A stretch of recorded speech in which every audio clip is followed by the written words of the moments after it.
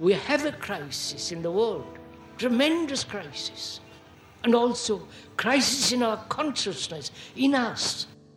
I see the urgency of change, radical revolution, mutation in the mind. I see it. It is necessary. There is complete quietness of the mind, and that which is silent has vast space. Only then that which is nameless comes into being. This is Urgency of Change, the Krishnamurti podcast.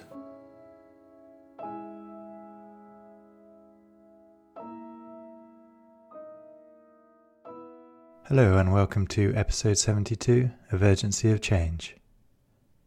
Each weekly episode in this season of the Krishnamurti podcast is based on a major theme of the philosopher's talks, such as freedom, self-knowledge, beauty, intelligence, and meditation. Extracts from our archives have been carefully selected to represent Krishnamurti's different approaches to each of these universal and timelessly relevant themes. This week's theme is authority. Upcoming themes are awareness, life, and truth. This podcast is brought to you by Krishnamurti Foundation Trust, based at Brockwood Park in the UK. For more information about activities and programs at Brockwood, such as the Krishnamurti Retreat Centre, Brockwood Park School, and more about the Foundation, please visit our website at kfoundation.org. You can also find our daily quotes and videos on Instagram and Facebook at Krishnamurti Foundation Trust. This week's podcast has 5 sections. The first extract is from Krishnamurti's second talk in New Delhi, 1962, titled Breaking Down Authority. For most of us, authority is very important. The authority of the books, the so-called sacred books, the authority of the policeman, the law, the authority of the past, the tradition, the authority as domination of the husband over the wife and the wife over the husband and the parent over the child, the authority that makes you obey, the authority that has created such disorder in this world. For through obedience you do not create order, you bring disorder, as all tyrannies do bring disorder.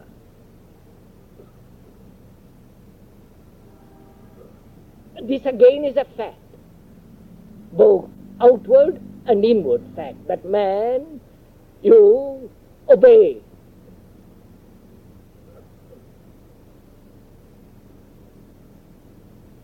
And now your constant demand is to find an assuring, comforting, enduring authority that will give you great, immense satisfaction, which you call peace.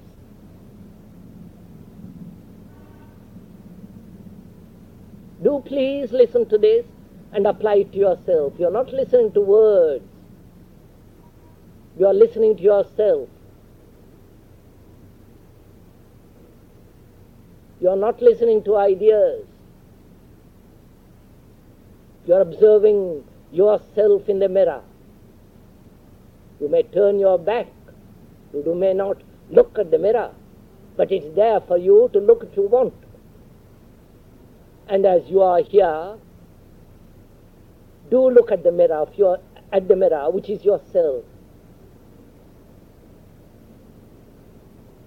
So there is authority.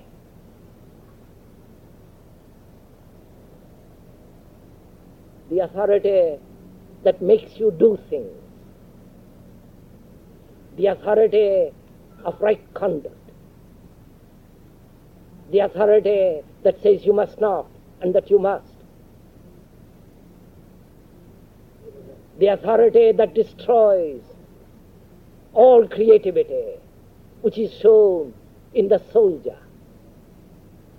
He is not allowed to think, he is allowed only to obey.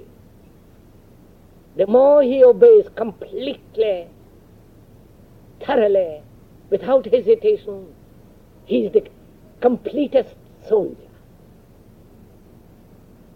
Then for him, he has no responsibility. His superiors take the responsibility. And that's why war is popular. And that's what most of us want. The authority of the Guru, who tells you what to do. And you don't have to think. You don't have to feel. You don't have to question. You just follow.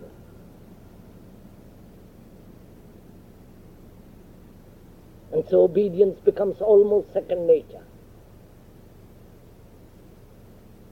And a nation brought up on obedience is a nation that ceases to be. That's what's happening in this unfortunate country. There is no questioning. You do not break down authority.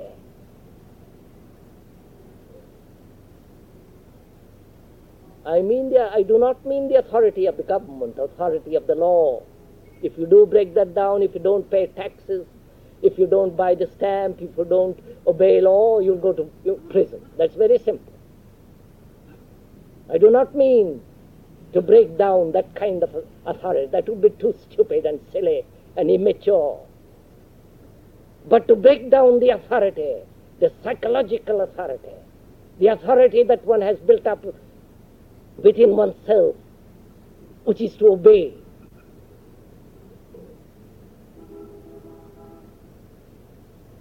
You obey the Guru, obey the tradition,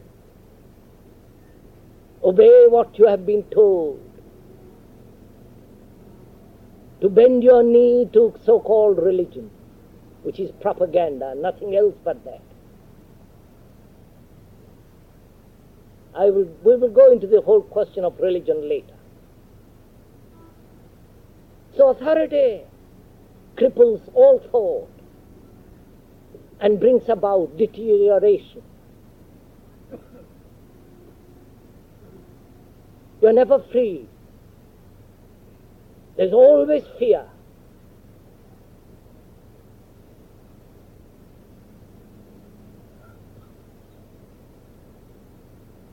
And how can a mind which is ridden by authority of every kind, from the little authority to the great authority of the highest Guru, the Shankara, the Buddha, the saints, how can such a mind ever find out what is true for itself? Surely youth has find out what is true for itself, not be told by 1,000 teachers what is true. They all may be wrong, probably are. But you have to find out. And to find out, you have to destroy every authority that you have created within yourself.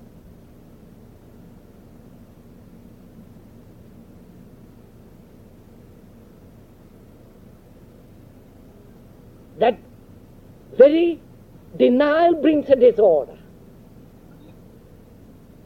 Because disorder is really fear.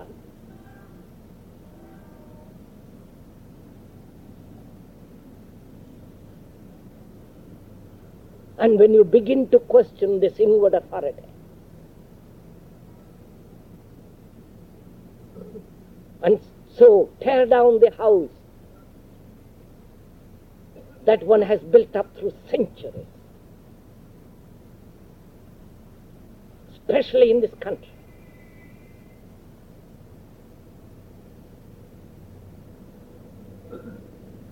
which is in a state of deterioration.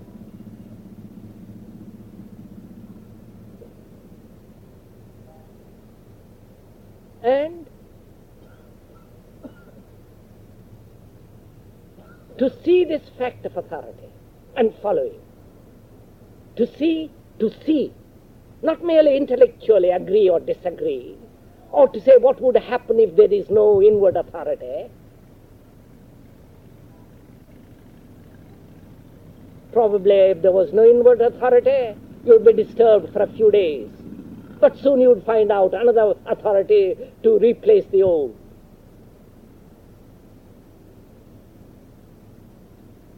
And in the meantime, there is disorder. And you're frightened of that disorder. Surely, sirs, you must tear down everything to create. You must question everything, and also, and in that very questioning, the individual comes into being. Otherwise, we remain the mass.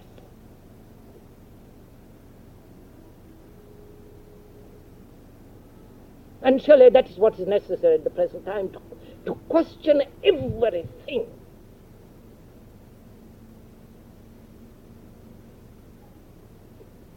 To question, not to find out the answer. If you question with a motive, it's no longer questioning. Then you are merely seeking a result. But if you question without motive,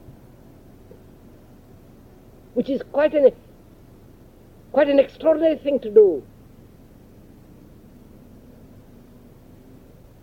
then your mind is completely capable of saying what is true.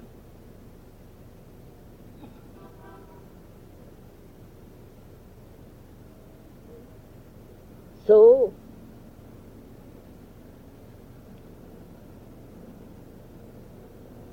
it is important, is it not, that there should be a new mind, a fresh mind.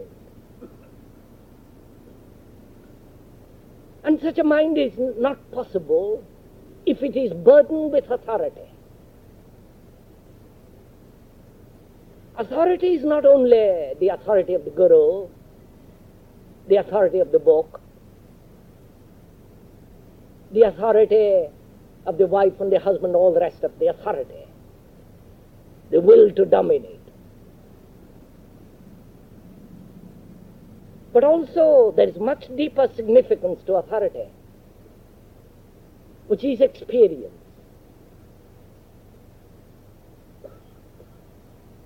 Because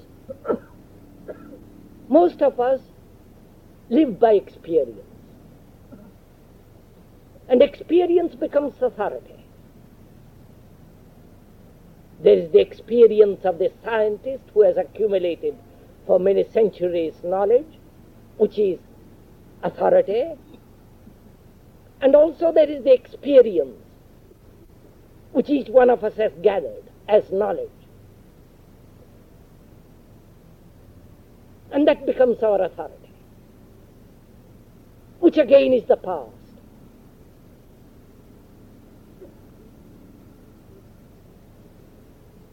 The authority of which the conscious mind is aware, and also the authority, the accumulated experience in the unconscious.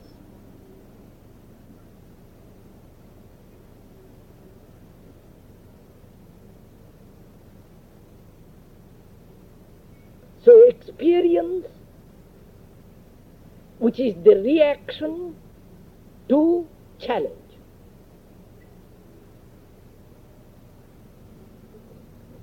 I ask you something. The very asking is the challenge which you respond. And the responding is the experiencing.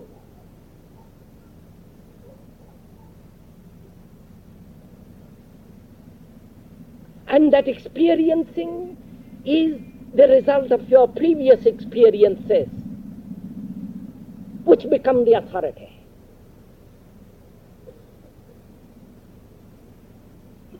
Please, it's quite simple.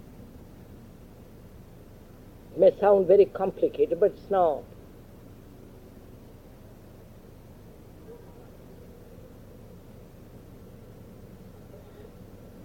All experience is of the past.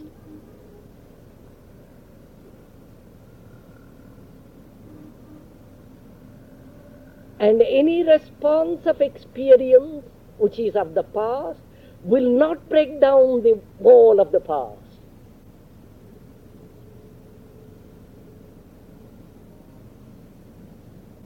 So, authority of any kind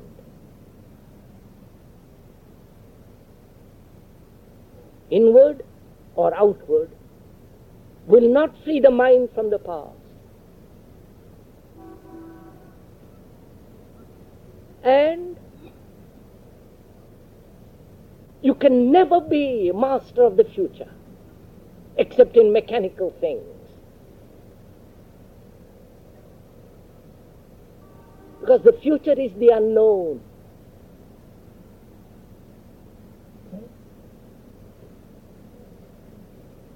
But we look at the future, the tomorrow, with the eyes of the past. And therefore we think we can control it. And we do control it, mechanically. Tomorrow you're going to the office. Tomorrow you're going to have certain results in your activities. Tomorrow you're going to further the bridge, etc. Mechanically you will do all kinds of things. Therefore you think you are master of the future, but you're not. Psychologically, you're not master of the future, which is of tomorrow.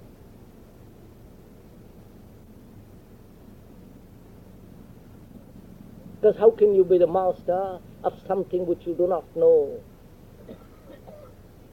How can you be the master of a mind which must be young, fresh, innocent?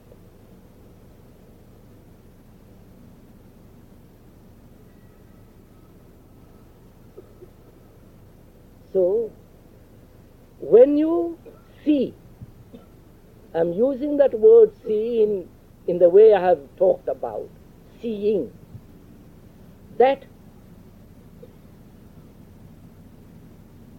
certain outward forms of authority are necessary. Like the authority of the engineer, the doctor, the government, law, the policeman. But every other form of authority is destructive.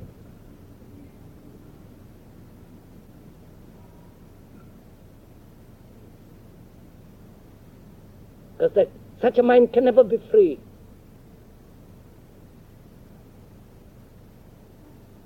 And it's only the free mind that can go beyond.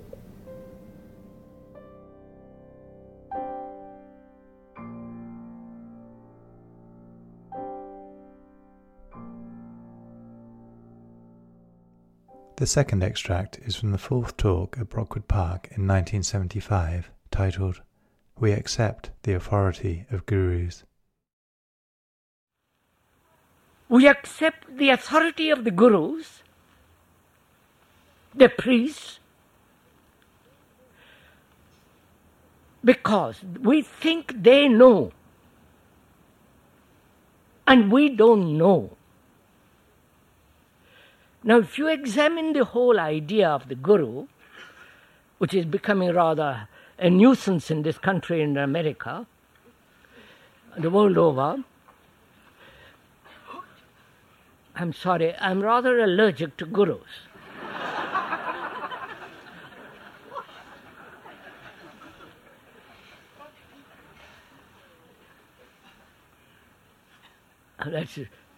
I know several of them, many of them. They come to see me.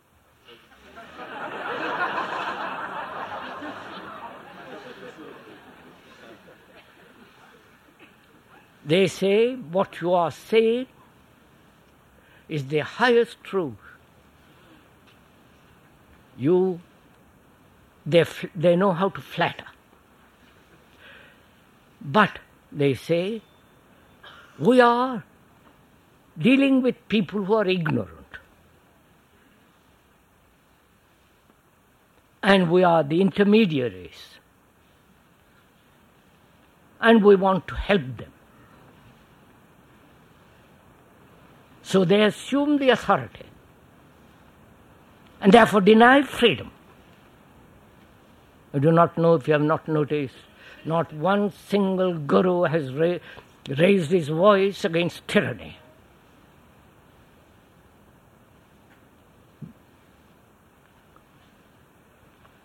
So, a man who would understand what freedom is must totally deny authority,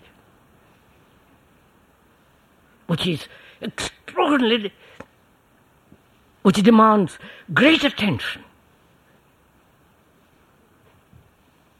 Because we may reject the authority of a guru, of a priest, of an idea, but we establish an authority in ourselves. That is, I think it is right. I know what I am saying. It is my experience. All that gives one the authority to assert, which is the same thing as the guru, as the priest. So, can the mind be free of authority, which means tradition, which means the accepting another as your guide? Except in the technological field, we're naturally there. As your guide, as somebody to tell you what to do. If you reject that authority, as one must, if there is to be freedom, and your man must be free. If he is not, he is becoming a serf, a slave, and denying the beauty and the depth of human spirit. Now, can the mind put aside all authority?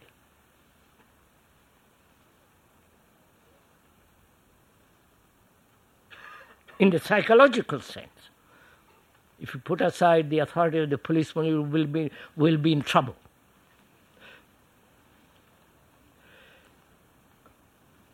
That requires a great deal of inward awareness.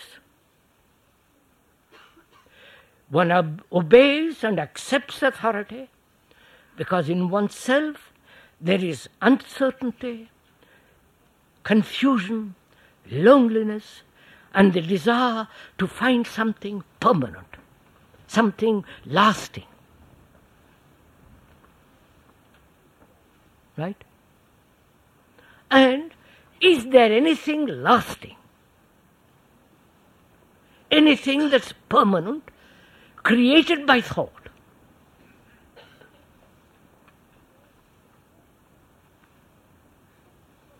Or thought gives to itself permanency? And in investigating that, mind desires to have something it can cling to, some certainty, some psychological security. This is what happens in all our relationships with each other. I depend on you psychologically because in myself I am uncertain, confused, lonely, and I am attached to you, I possess you, I dominate you. So is freedom possible living in this world without authority, without the image, without the sense of dependency and therefore independency? So is freedom from something or is freedom per se?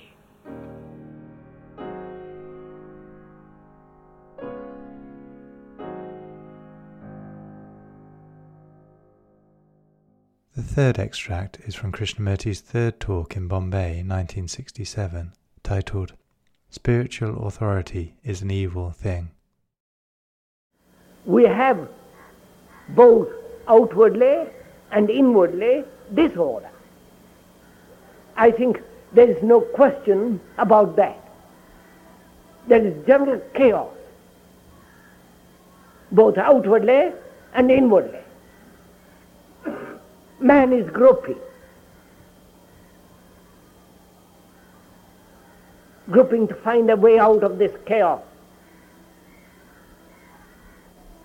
asking, demanding, seeking new leaders. And if they can find a new leader, politically or religiously, they will follow. That is, mechanically establish a routine, a purpose, a system which they are willing to follow. But when one observes how this disorder has come into being, one sees that wherever there has been authority, especially inward authority, there must be disorder.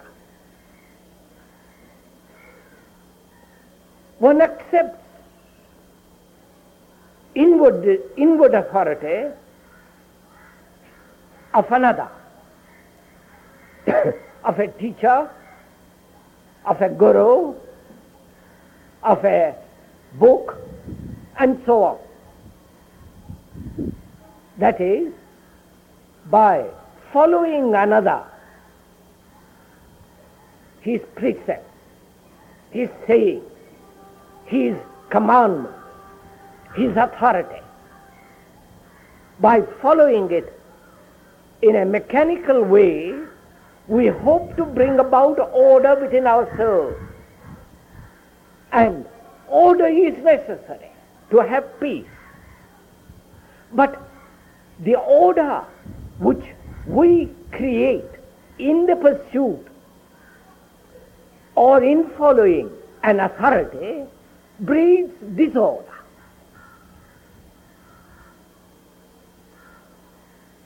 You can observe what is happening in the world, especially in this country, where authority still reigns, where inward authority, the demand, the urge to follow somebody is very strong. It is a part of the tradition, part of the culture. That's why there are so many ashramas, little or big, which are really concentration camps. Because there you are told exactly what to do. There is the authority of the spiritual, so-called spiritual leaders, and like all concentration camps, they try to destroy you. They try to mold you into a new pattern, which the communists in Russia, the regime of dictatorship, brought about concentration camps to change opinion, change the way of thinking, force you. And this is exactly what is happening. The more there is chaos in the world, the more these so-called ashramas, which are essentially concentration camps, to twist the people, to mold them, to force them to a certain pattern, promising them a marvelous future. And the dullars accept it. And so they accept it because there they have a physical security. The boss, the commissar, the guru, the authority tells them exactly what to do, and they are willing to do it because they promised heaven or whatever it is. And in the meantime, they have physical security. And this type of mechanical obedience, and all obedience is mechanical, does breed, as one observes both historically and everyday incidents of life, it does breed great disorder. So, to bring about, or rather the comprehension of disorder, one has to understand the causes of disorder. The primary cause of disorder is the pursuit of, or the seeking of, a reality which another promises.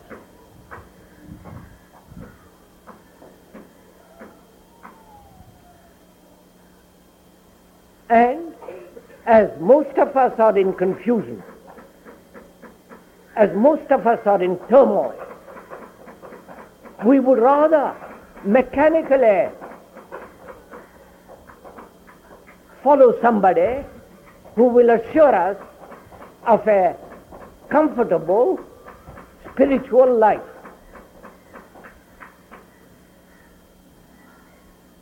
You know, it's one of the most extraordinary things that politically we are against tyranny, dictatorship. The more liberal, the more civilized, the more free, there is an abhorrence, a detestation of tyranny, politically, economically. But inwardly, we would accept authority, the tyranny of another. That is, to twist our mind, our thoughts, our way of life, to conform to a certain pattern established by another as the way to reality. When we do that, we are actually destroying clarity, because clarity or light has to be found by oneself, not through another, not through a book, not through any saint.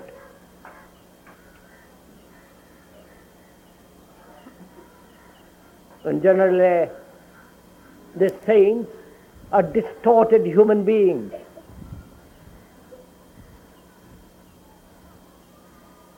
And because they lead so-called simple life, people are greatly impressed. But their minds are twisted. And they create what they think is a reality. But actually, to understand disorder, one has to understand this whole structure, not only of authority inwardly, but also outwardly. One cannot deny outward authority. That is necessary. It is essential for any civilized society. But what we are saying is the authority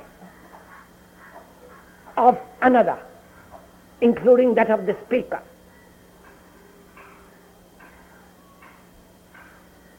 Because there can be only order when we understand the disorder that each one of us brings about.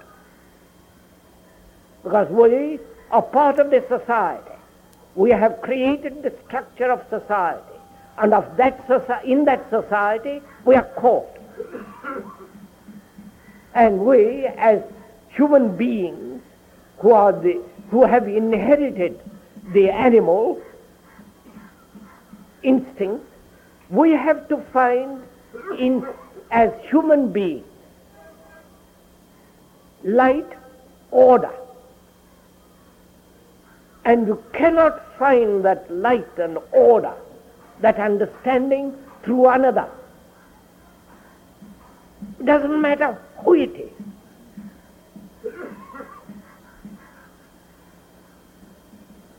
Because the experiences of another may be false. And all experience must be questioned, whether your own or that of another.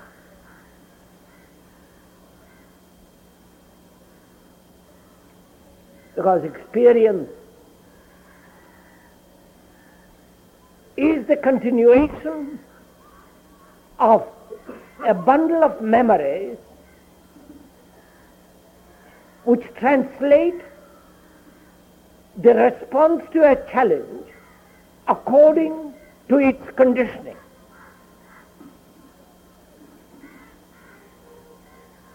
That is, experience is it not, to respond to a challenge.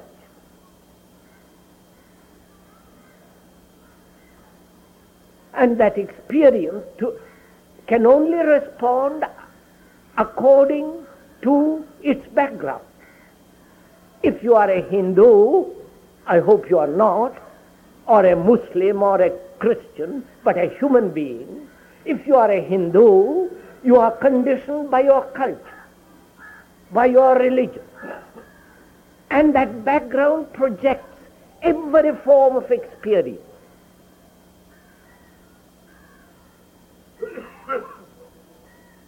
And the more you are clever in interpreting that experience, the more you are respected. And of course, with all that goes all the circus. So, we must question not only the experience of another, doubt it, but also our own experience.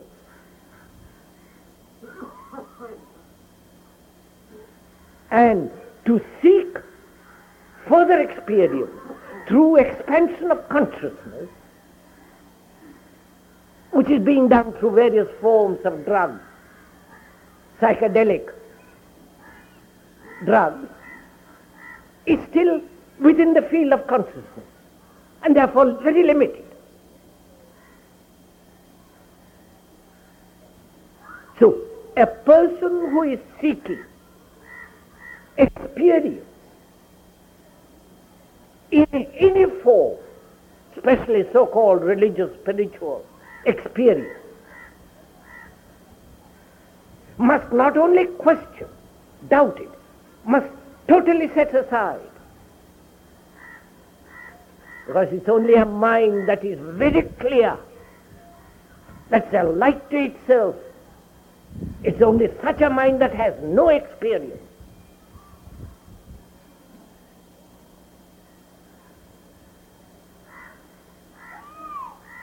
A mind that is clear,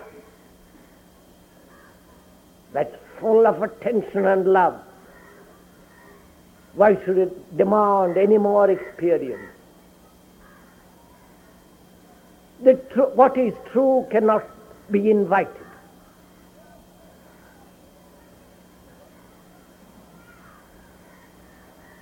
You can practice any amount of prayers, breathing, and all the rest of the tricks that human beings do in order to find some reality, experience something. That truth cannot be invited. That which is measurable can come, but not the immeasurable. And a man who is pursuing that which cannot be understood by a mind that is conditioned, such a man breathes not only outwardly but inwardly disorder. So authority must be totally set aside. And that's one of the most difficult things to do.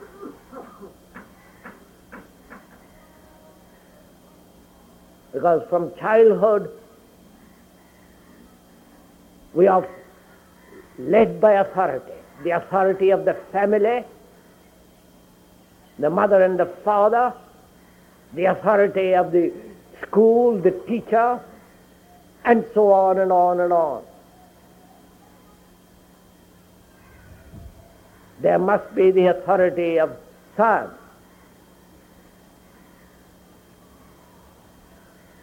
The authority of a technologist. But this so-called spiritual authority is an evil thing. And that is one of the major causes of disorder. Because that's what has divided the world into various forms of religion, into various forms of ideology. So, to free the mind from all authority, there must be self-knowing, that is self-knowledge.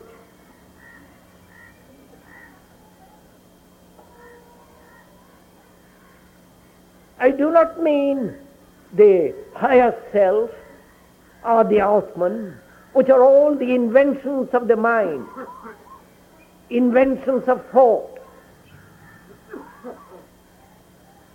inventions born out of fear. We are talking of self-knowing, knowing oneself actually as one is, not as one should be.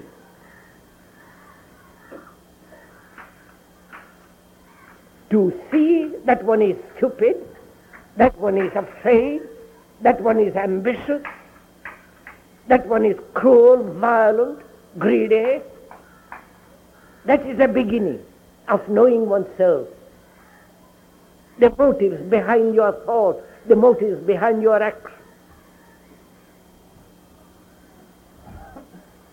Because if you do not know yourself, how the structure of your mind operates, how you feel, what you think, what your motives are, why you do certain things and avoid other things, how you are pursuing pleasure. Unless you know this basically, you are capable of deceiving yourself, of creating great harm, not only to yourself but to others.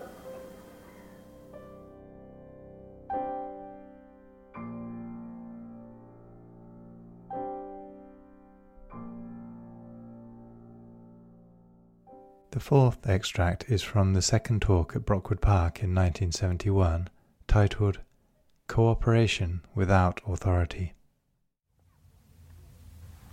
Life is action. Living is action. Whether you sit quietly, attempting to meditate, I don't know whatever that may mean to you, that's action. Everything is action. Living is action. And in that action, there is contradiction. In that action, there is incomplete and complete action. When the action is complete, there is no regret, there is no looking back or suffering. It is over, finished. But most of our actions are not in our relationships. And this inaction in relationship is it not caused by the authority of the image which we have about ourselves or about another? Please investigate it together so that we understand something of this, because I want to go this morning, if we can, into the question of freedom and fear.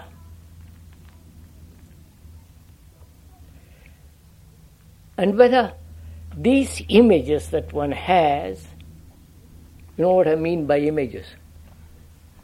You have images, haven't you, about yourself? Dozens of them. And these images become the authority in action.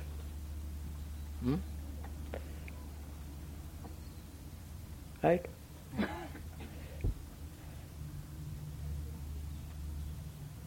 And when we have, say for instance, communes, as they are being formed all over the world, little groups,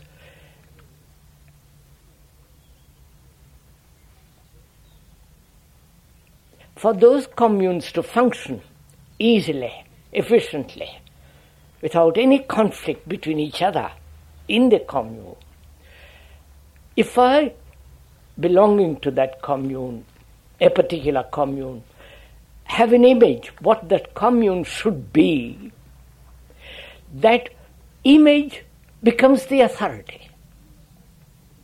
Though I reject authority of the establishment. I don't know if you follow. Yes.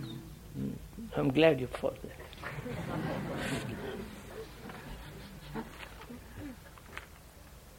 So I'm still slave to authority. Though outwardly I reject the authority of the older generation and their whole set of ideas, beliefs, dogmas, the way of their life, I am still conforming to the pattern of an authority. And that authority exerts itself when another image comes into conflict with it. And we soon find a commune is broken up, as in society, as in every established order. So, is it possible to act without the image as the authority?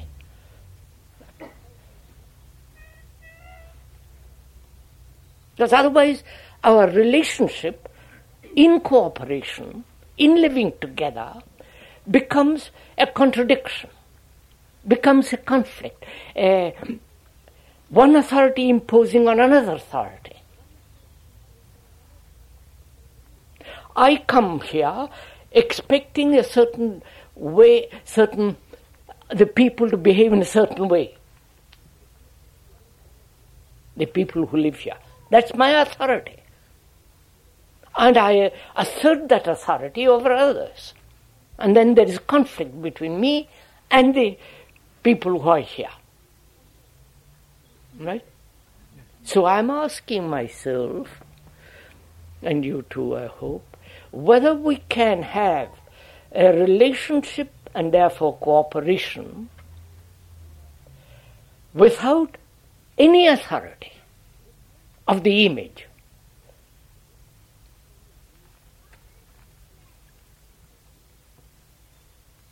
Because more and more, as one observes in the world, whether in Europe or in America or in Asia and India, this problem is becoming more and more important. How to live together without any conflict.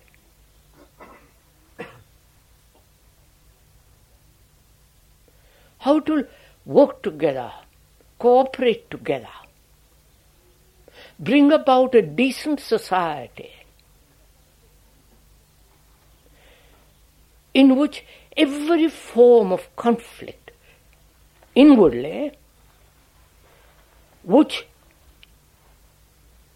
extended becomes war. Can we live together without this conflict? Which means, can I live in this world with many or with few without any sense of authority as the image which I have established for myself as the pattern of behavior?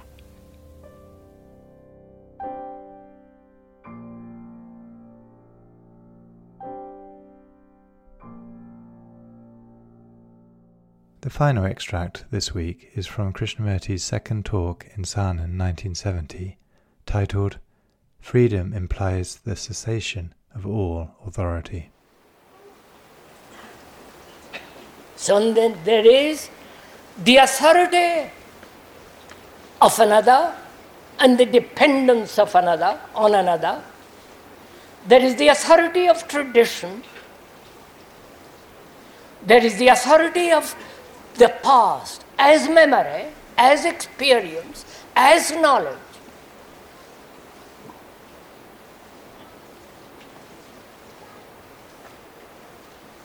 And there is the authority of an experience which is the immediate. Are you following on?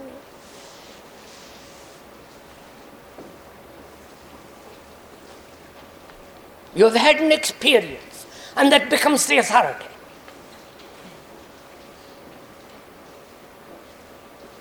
And that experience is based on your past accumulated knowledge. Otherwise, if you don't recognize that as experience, as something new, it is not an experience. Are you following all that? Am I talking too much and too fast? You're following all this? Which is following yourself, not me, not the speaker. Right. So there are these various categories of authority. And how can a mind, a brain, which is so conditioned by authority, imitation, conformity, adjustment, how can such a mind and a heart listen to anything completely new? How can it listen to the beauty of a day?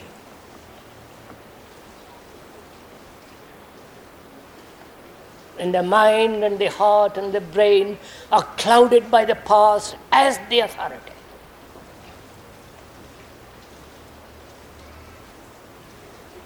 So if you see that, not verbally, not intellectually, but actually perceive the fact, the actual what is, that is a mind that is burdened by the past, conditioned by various forms of authority, is not free and therefore cannot see completely. If you actually see that,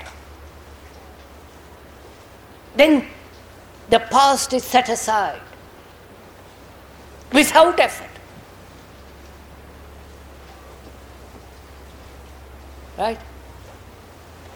So freedom implies the complete cessation of all authority inwardly. And from that quality of mind that is free, an outward freedom takes place which is entirely different from the reaction of an opposing or resisting factor.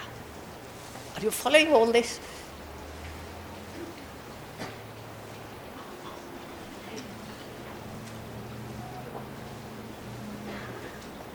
Are you also working as hard as the speaker?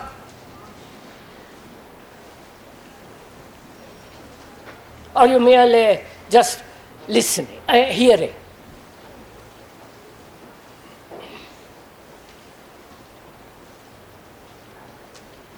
What we are saying is really quite simple. And it is because of its very simplicity you will miss it.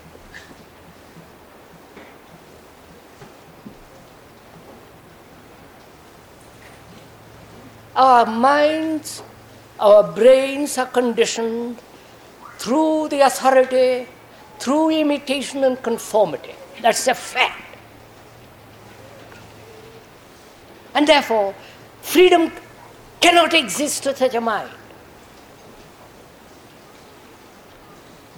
You can talk endlessly about freedom and revolt against certain outward forms of restrictions.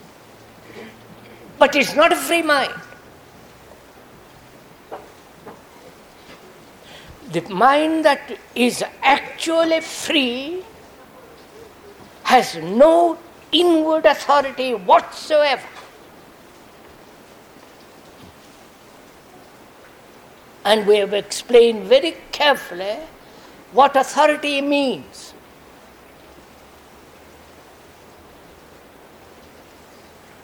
Have you, as a human being, any form of authority on which you depend? And if you do, freedom, you cannot have freedom. And it's only the free mind that knows what it means to love and to meditate.